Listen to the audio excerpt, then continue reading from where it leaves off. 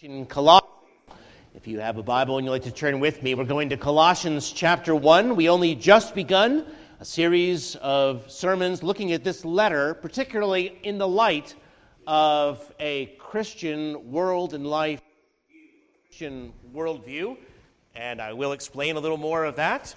We come, though, to chapter 1. I will read the greeting again that we read last time, and about how he gives them a whole new identity in Christ as saints, as faithful brethren, as those who are now in Christ, and how these things now mark and characterize their lives forever. Here now also from Colossians chapter 1. Paul, an apostle of Jesus Christ by the will of God, and Timothy, our brother, to the saints and faithful brethren in Christ who are in Colossae. Grace to you and peace from God our Father and the Lord Jesus Christ. Now the portion for today. We give thanks to the God and Father of our Lord Jesus Christ, praying always for you, since we heard of your faith in Christ Jesus and your love for all the saints, because of the hope which is laid up for you in heaven, of which you heard before in the word of truth of the gospel, which has come to you as it has in all the world, and is bringing forth fruit, as it also among you since the day you heard and knew the grace of God and truth, as you learned from Epaphras, our dear fellow servant, who is a faithful minister of Christ on your behalf, who also declared to us your love in the Spirit. For this reason also, since the day we heard it, we do not cease to pray for you and to ask that you may be filled with the knowledge of his will, in all wisdom and spiritual understanding, that you may walk worthy of the Lord, fully pleasing him,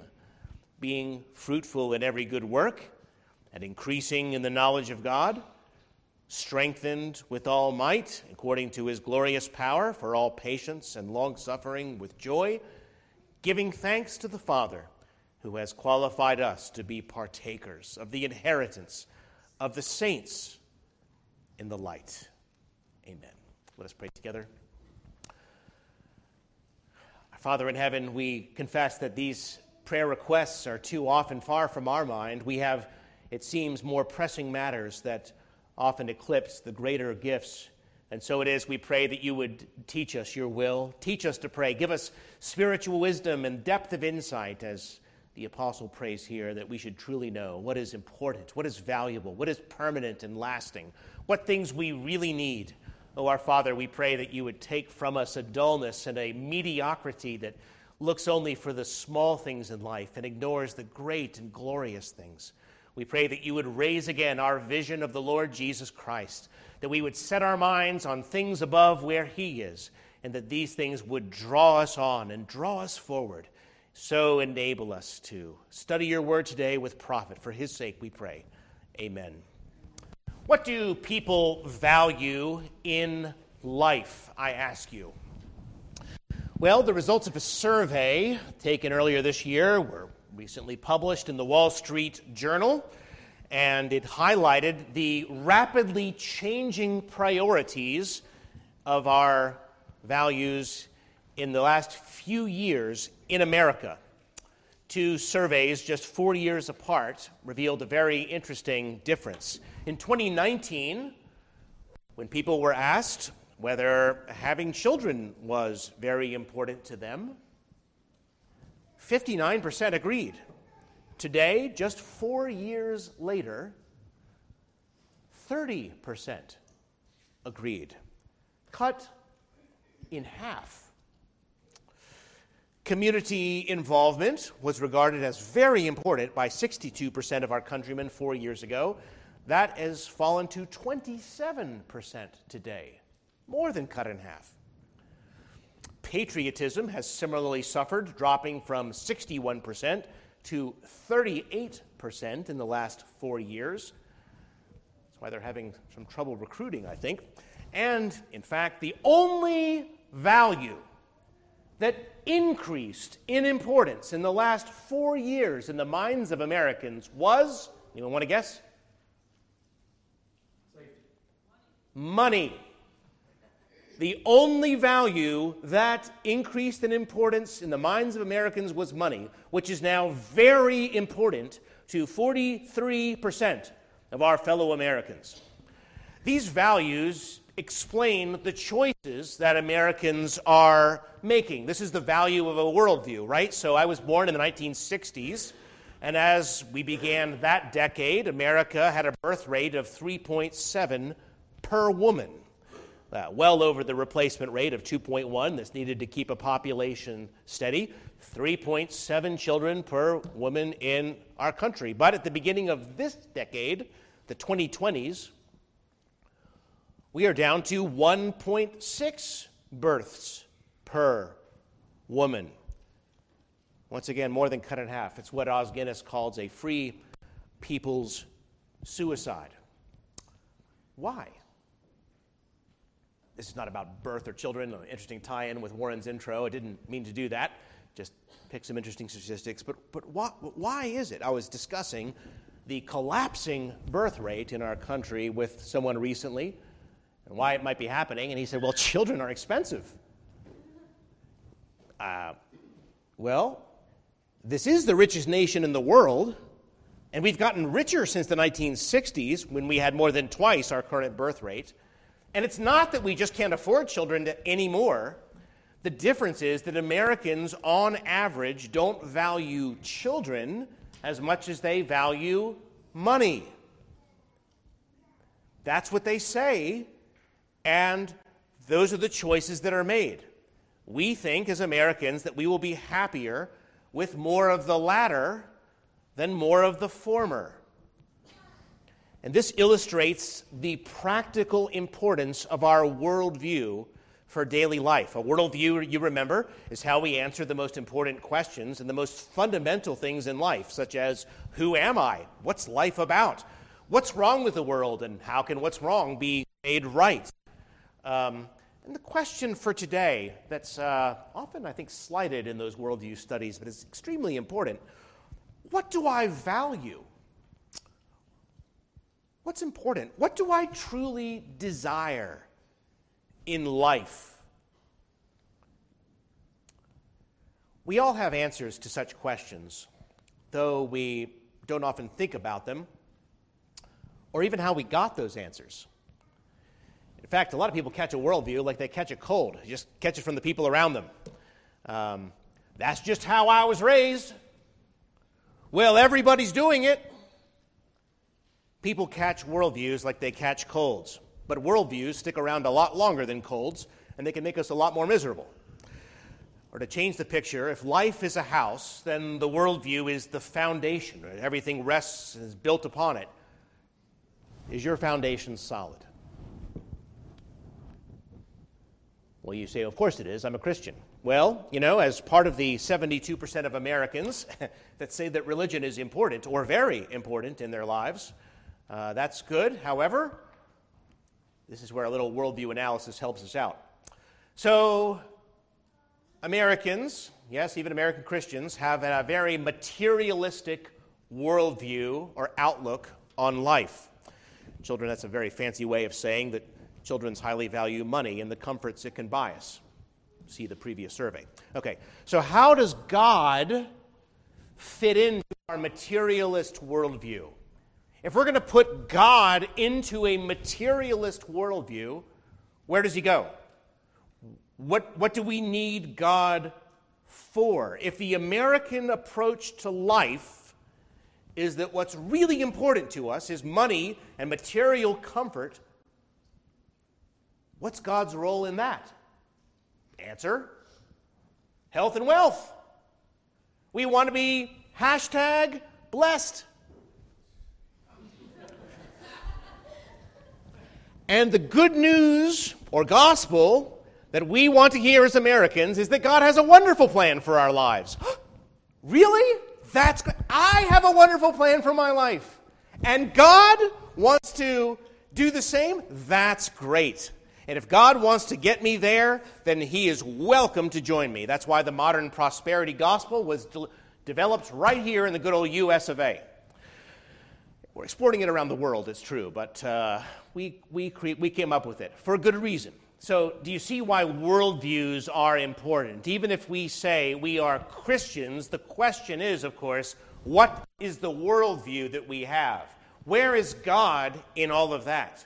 We can't just bolt God onto a, frankly, ungodly, materialistic worldview, or we end up with a very warped, self-centered, selfish life claiming to be Christian. God, it's true, can give us anything, I suppose, anything good. If God can give us anything, the question that we need to ask is, what do we want from him? What are we asking him for? That tells us what we really want. What is it that we are seeking from him? This question that helps us understand what we most desire, what we most value, if we're going to speak to the one who can give us whatever we want, what do we need? And this is one reason why we find the prayers of Paul so very challenging, because they tell us what we should most desire and what is, in fact, most important to us, what is truly most valuable. In the passage I read, Paul begins with a prayer of thanksgiving, as he typically does in his letters. And what does he thank God for? What does he seek for these Colossians? Not health and wealth, not just a little comfort for their lives. He has a much broader, much grander vision, you see.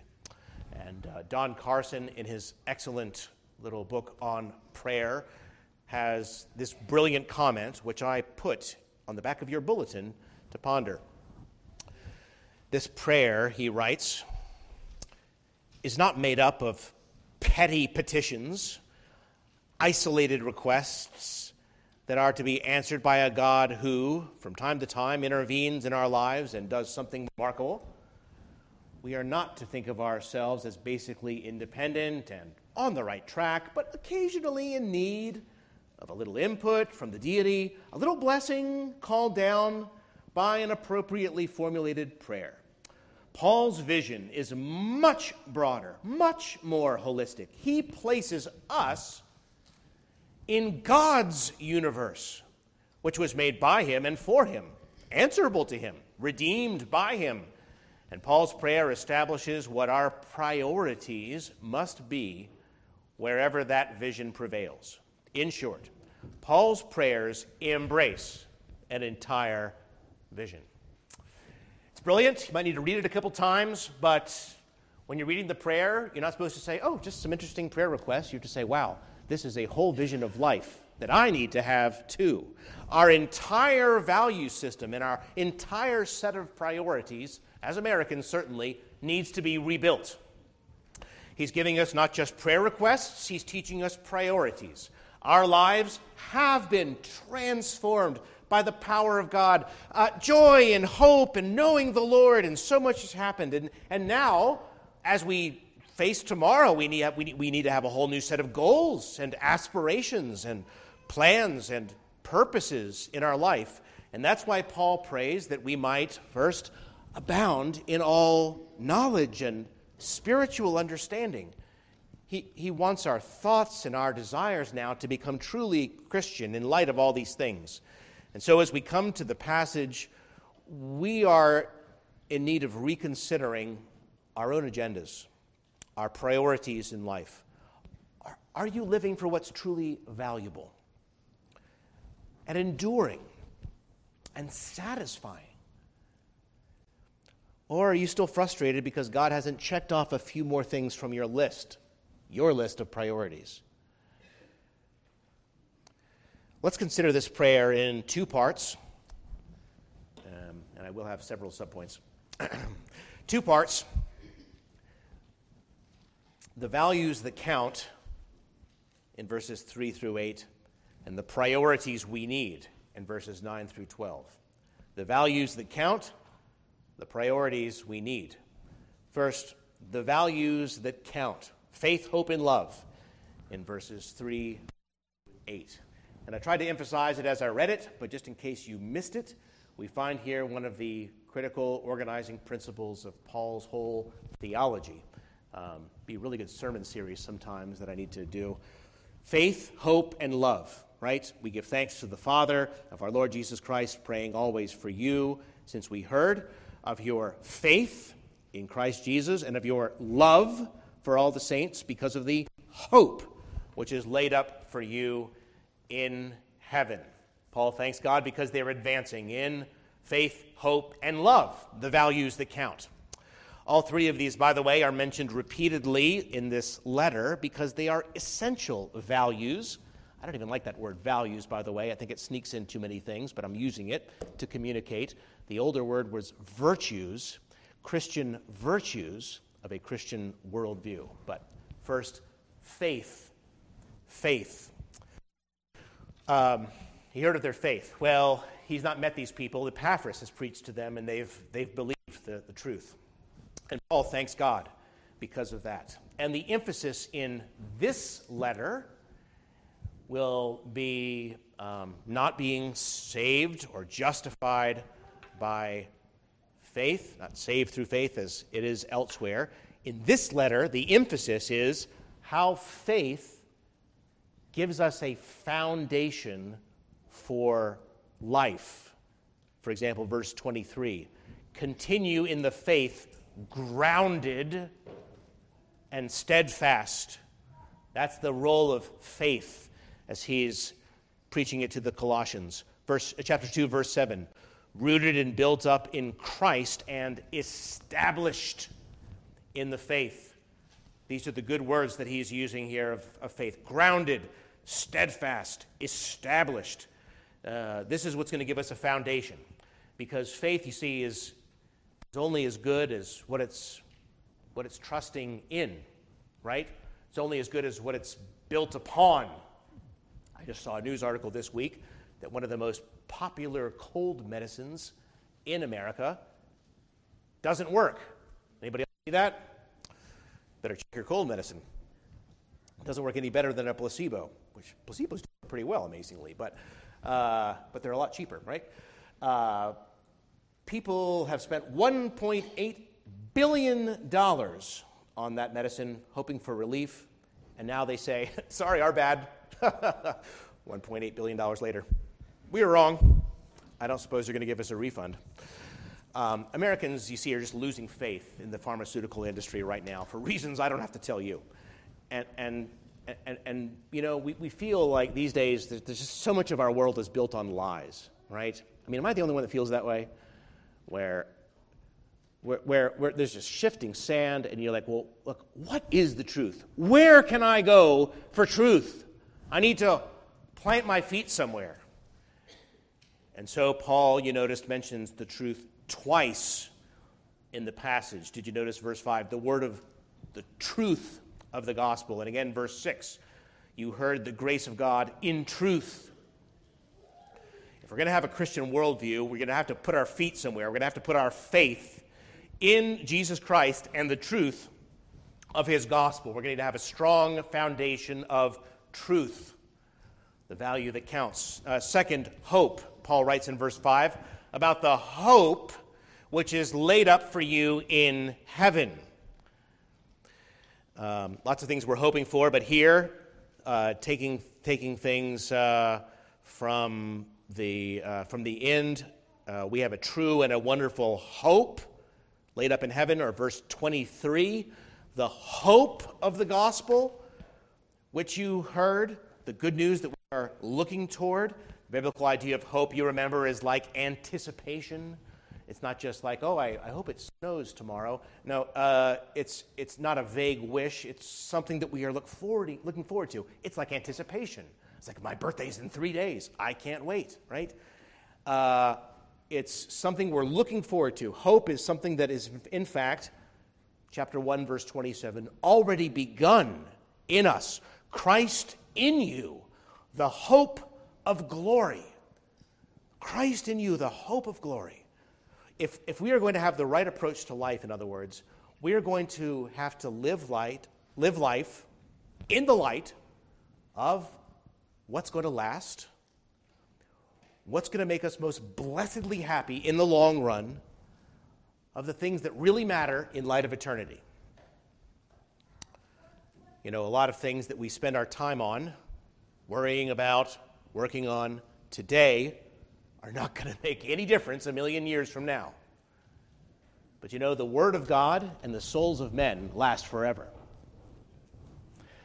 And the Bible says that our labor is not in vain in the Lord, that there is a rich reward, and that our works will follow us. And the Lord will abundantly do all that we offer for his sake. Not a cup of cold water, he says, will be forgotten.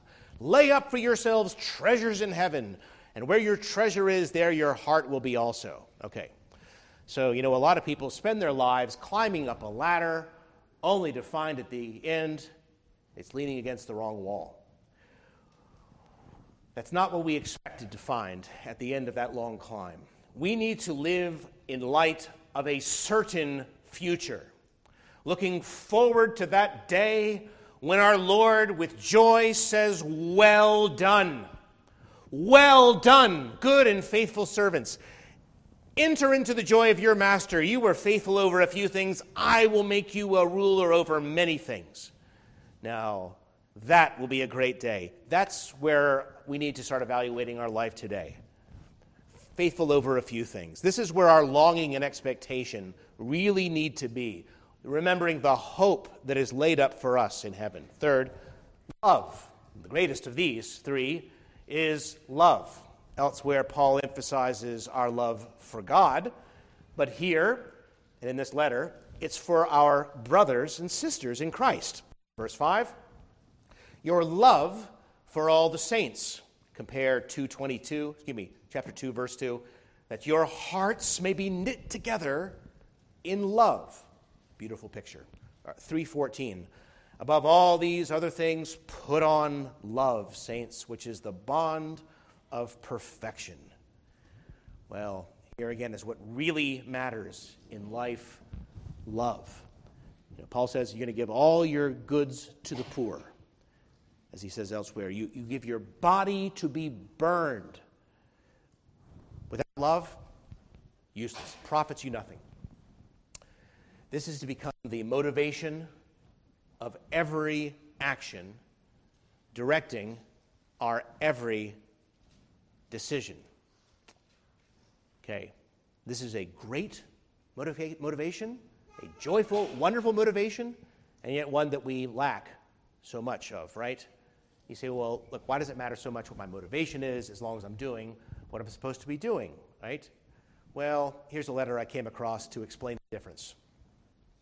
This is the importance of motive. Dearest Jimmy, no words could ever express the great unhappiness I've felt since breaking our engagement. Please say you'll take me back.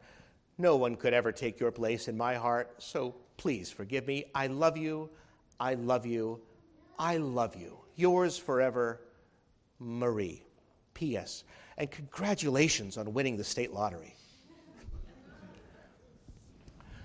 Motives are essential. They are essential for the Lord looks on the heart, and love is the essential part of all that we are to do. It's to give everything that we do joy and meaning and frankly, creativity and freshness and spontaneity and energy, right? Love calls you beyond the borders of your own wants and needs and feelings. It makes you want to serve, to go, to give, to do, to forgive, to persevere in all these things. Love is simply the greatest power in the human heart. And the Lord says from start to finish, look, this is yours to cultivate and enjoy.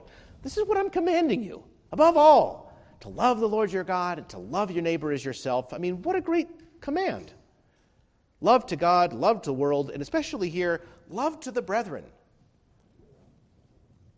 So these are the virtues that count. Faith, hope, and love, the preeminent Christian virtues that are to affect our every decision, the truth of God in the light of eternity, doing all that we are doing with the heart of God, right? Is that clear? Everything that we choose to do is to be done based on God's truth that we believe, in light of what really matters on that day, and doing it with the very heart of God, faith, hope, love.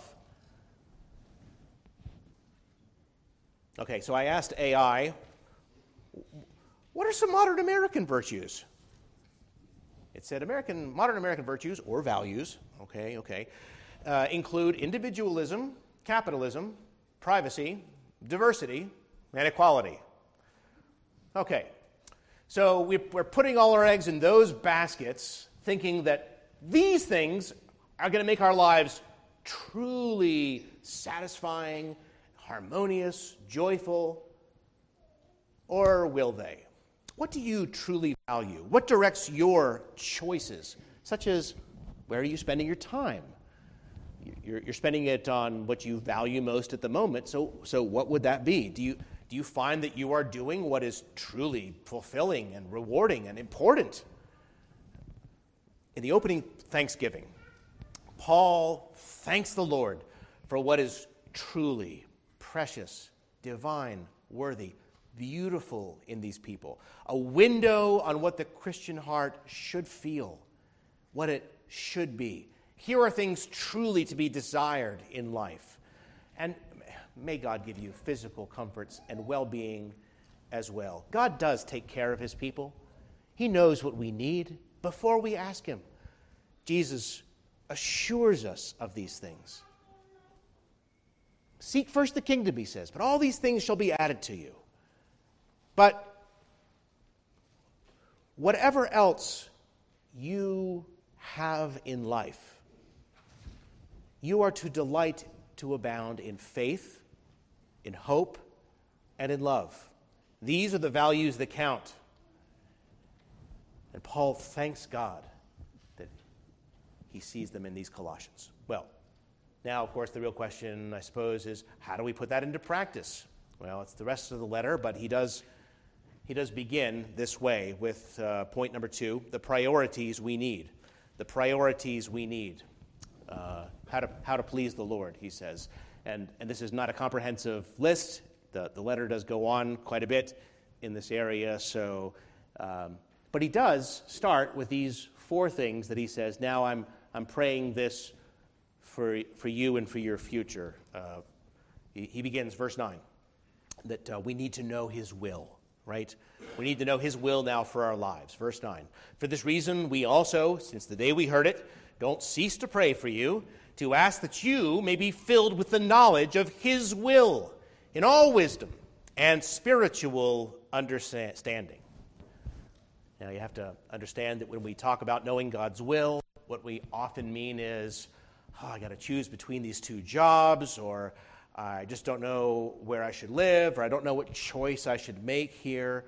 What is God's will for me? Which are reasonable questions, but you have to understand that in the Bible, God's will is used in a different sense. It's not about my plans or my needs or choices, which sometimes can become another form of self-centeredness.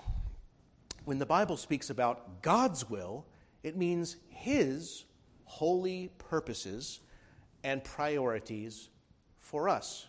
So, for example, it says, this is the will of God for you, your sanctification.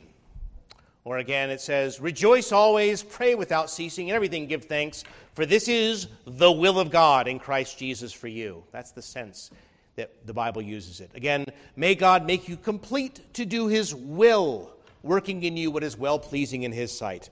It's about his purposes, not so much our choices. That's what God's will means in biblical terms. And that's what we need to know. That's what's in view here. We need to know God's will, verse 10, so that you may walk worthy of the Lord, fully pleasing him, and is endeavoring to live as becomes the followers of Christ, as we promise to do, right? Walking worthy of the Lord, fully pleasing him. Well, great. How are we going to please the Lord? He has 4 participles in the original that give us the answer. These 4 things that hang off of this that we are to have as our priorities. You want to please the Lord? You want to know his will for your life? Here we go. Number 1, being fruitful in every good work. Being fruitful in every good work. That's got to make it into your schedule. You say, I'm very busy. This is a priority. This is the point.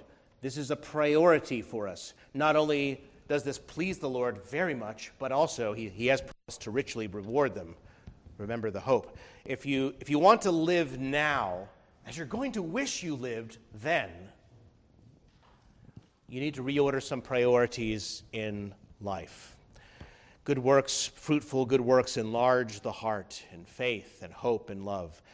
And since we are saved for good works, which he's prepared beforehand for us to walk in, we need to value them more highly in our lives. Again, value them more highly. That's the key. It's our key question for today. What's valuable to us? What do we desire? Second, increasing in the knowledge of God. Increasing in the knowledge of God. I think that basically just means knowing God, or not just knowing about God, in other words. To please the Lord, we got to know the Lord. We got to know God. We shouldn't know the characters of our favorite television show better than we know the one who's made us and redeemed us. We need to be captivated by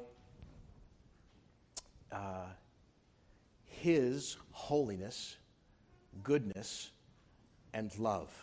His words need to capture our imagination and our conversation and our plans. We just need to be more amazed at grace, to know the Lord. This, is not really a specific priority as much as it is one of those things that just affects everything. The more that we know him, the more that we'll love him, the more that our whole lives will reflect what pleases him.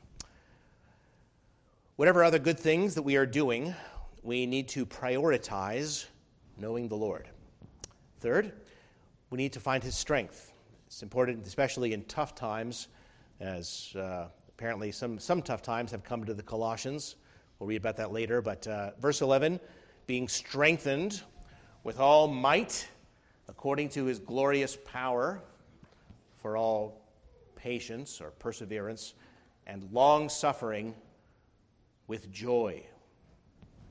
The Christian life isn't easy.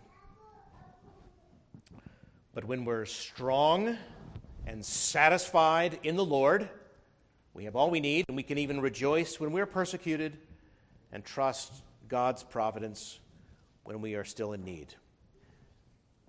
You need to avoid those things that are weakening you. You need to prioritize those things that are going to strengthen you. And strength comes from exercise. Amen, Kevin? Amen. Strength comes from exercise.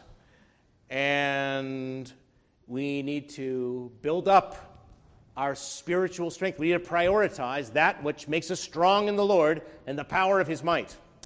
Paul writes, exercise yourself toward godliness. Well, some of us prioritize exercising the body. Some of us are fine just the way we are. But Paul says we all need to have this priority, strength. Strength in the Lord. And fourth and finally here, we need to cultivate a spirit of gratitude for all that God has done for us and given us in Christ. Verse 12, giving thanks to the Father who's qualified us to be partakers of the inheritance of the saints in the light. That pleases the Lord. You have more reason for happiness, sir, more reason for happiness, ma'am, in the worst day of your life than the best life of the Hollywood rich super megastar who doesn't know the Lord, right? You have more happiness on the worst day of your life than the best day of someone who doesn't know him. And how I wish that we were all overwhelmed every day at what has happened to us in Christ. What riches and future and privileges are ours. It's amazing. But we don't think about it very much. It's not a priority. Oh, we need to become thankful to the Father who's qualified us.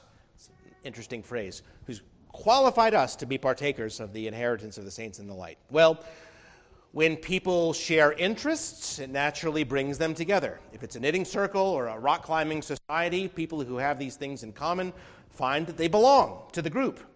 The church is different. The Lord is calling very different kinds of people together from different backgrounds and interests and parts of society. And what brings us together is the Lord himself and this shared devotion to him, faith, hope, and love, and all that. Well, when a congregation finds itself full of division, you know that they have lost sight of what has brought them together to begin with. Or at least they've allowed those other things to become more valuable, more important to them than what unites them. However, when Christians in a congregation are growing in brotherly love and fruitfulness and service and everything else because they have this common love in Jesus, that's an infallible sign that God's grace is at work in their lives. This must be the work of God. And so Paul begins his letter by saying, I see this in you, and I thank God for what he is doing. And so he prays down even more of God's true choice blessings so that they will live lives worthy of the gospel of Christ and please the Lord in everything. Here are 4 things that are truly important for every life to be well lived. Fruitful works, knowing the Lord, being strong in him, and becoming thankful to him. That's God's will for you. That's what will please him. And we shouldn't pretend that we want to know God's will for other things like, oh God, give me your will for a marriage partner. Tell me your will for my job decision, my school program. When we don't care about God's will for the things that are so important and so clearly revealed to us, we need a God-centered worldview where we think of God's will as what does he want for our lives, not what we want him to do. Well, this does, as I said earlier, include asking our Heavenly Father for all that we need. He knows that we need them. How much more will he give his children good gifts? But even more importantly, it means seeking first his kingdom and righteousness. And then Jesus says all those other things will be added to you. It's all about priorities. Priorities. So point 2, the priorities that we need to please the Lord. So, in conclusion, worldly values are always changing. Notice that? They're constantly changing, and therefore they're inherently divisive. God's values endure forever.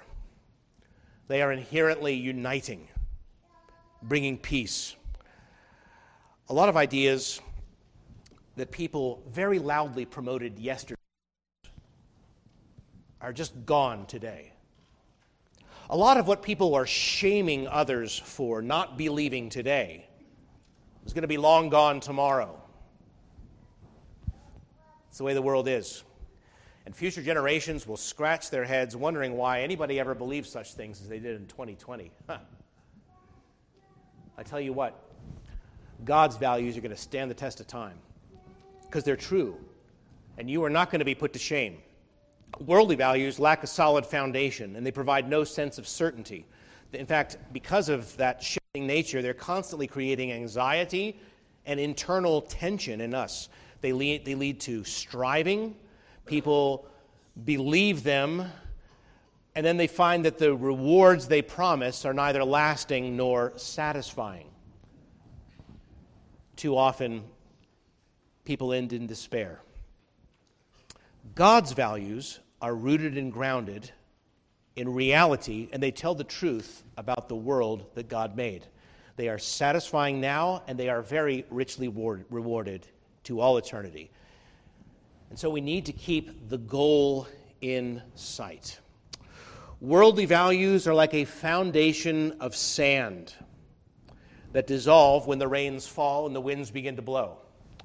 God's values are an anchor of the soul that keep us safe in the storms of life, enabling wise choices, producing inner peace, making a life beautiful. I read about this Christian woman in South Carolina.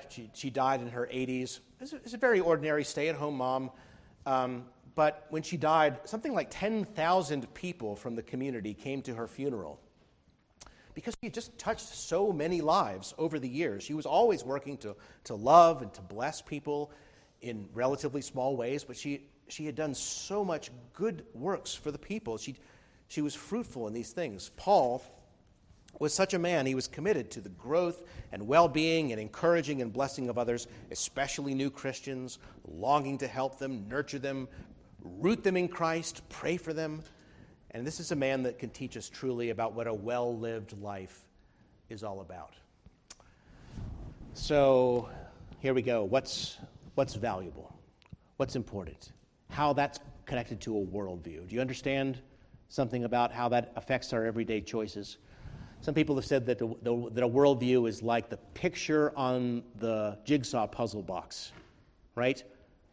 I hope you use that. I hope you're not one of the people that just puts it away and says, "Oh, I'll figure it all out," right? All right. You keep the big picture before you, and then you know how all the pieces should fit together. It directs your every decision.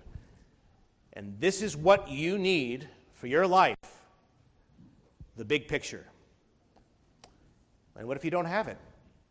Well, it's like that woman who tried to swim from Catalina Island into the mainland of California, and the weather was foggy and chilly on the day that she set out. She couldn't see the shore on the other side, but I mean, not only that, she could barely see the boats that were going to be accompanying her. So for 15 hours, she swam. She was an excellent swimmer. She had done the channel twice. She went for 15 hours, and she begged to be taken out. Her trainer urged persistence, telling her again and again, "You can make it, you can make it." Finally, just exhausted, emotionally exhausted, physically exhausted, she gave up. She was pulled into the boat, and almost immediately they were back at the shore. She was just half a mile away. And the next day, she gave a news conference, and she said, "I don't want to make any excuses for myself, but I think that if I could have seen the shore, I would have made it." And 2 months later, she proved the point. On a bright, clear day in California, she plunged into the sea and she swam the distance. Brothers and sisters, we need to have a clear biblical vision. A sweep of life and what's before us and where we are going and who we are and who God is and what He's done and what truly matters in light of eternity that closes in every moment. And then seeing it all before us, we will be able to put the pieces of our puzzle together. And more than that, we will be able to join the glorious cry, "Even so, come, Lord Jesus." Amen. Let us pray together. Our Father in heaven, we find that our hearts are often deceiving us, the deceitfulness of sin causing those things which are very inglorious to occupy our mind and attention, even sneak into our desires, dulling our appetite for you, confusing us when we ought to be clear, leading us astray. How much we do need to know you, to be strong in you, to be thankful to you, and to be very fruitful in all that we are doing for your name's sake. We confess the rightness of faith and truth, and faith and hope and love, and seek to pray once again for these things, for ourselves and for others, knowing that these things do tell the tale. They are the true virtues of a life well lived. They are the true priorities of one who pleases you, Father. We pray that you would rebuild us, renew us, rewire our minds and our hearts from the inside, that we should long for what is truly gold, that we should delight in what is truly valuable. We pray that you would bless us and make our lives to overflow. I do pray for those who have come here today who do not have this knowledge, this joy, this certainty, this perspective on life, who find themselves in the very shifting sands and perhaps, like that woman, unable to go on, not even knowing what the end of these things will be. We pray, our Father, that you would draw them to yourself, that you would teach them the vanity of what they have their hearts set on and the great value of what you have for us in Jesus Christ. We pray that their foundation might shake, that they might find a true and a lasting, firm foundation, and that they should never be put to shame in Jesus.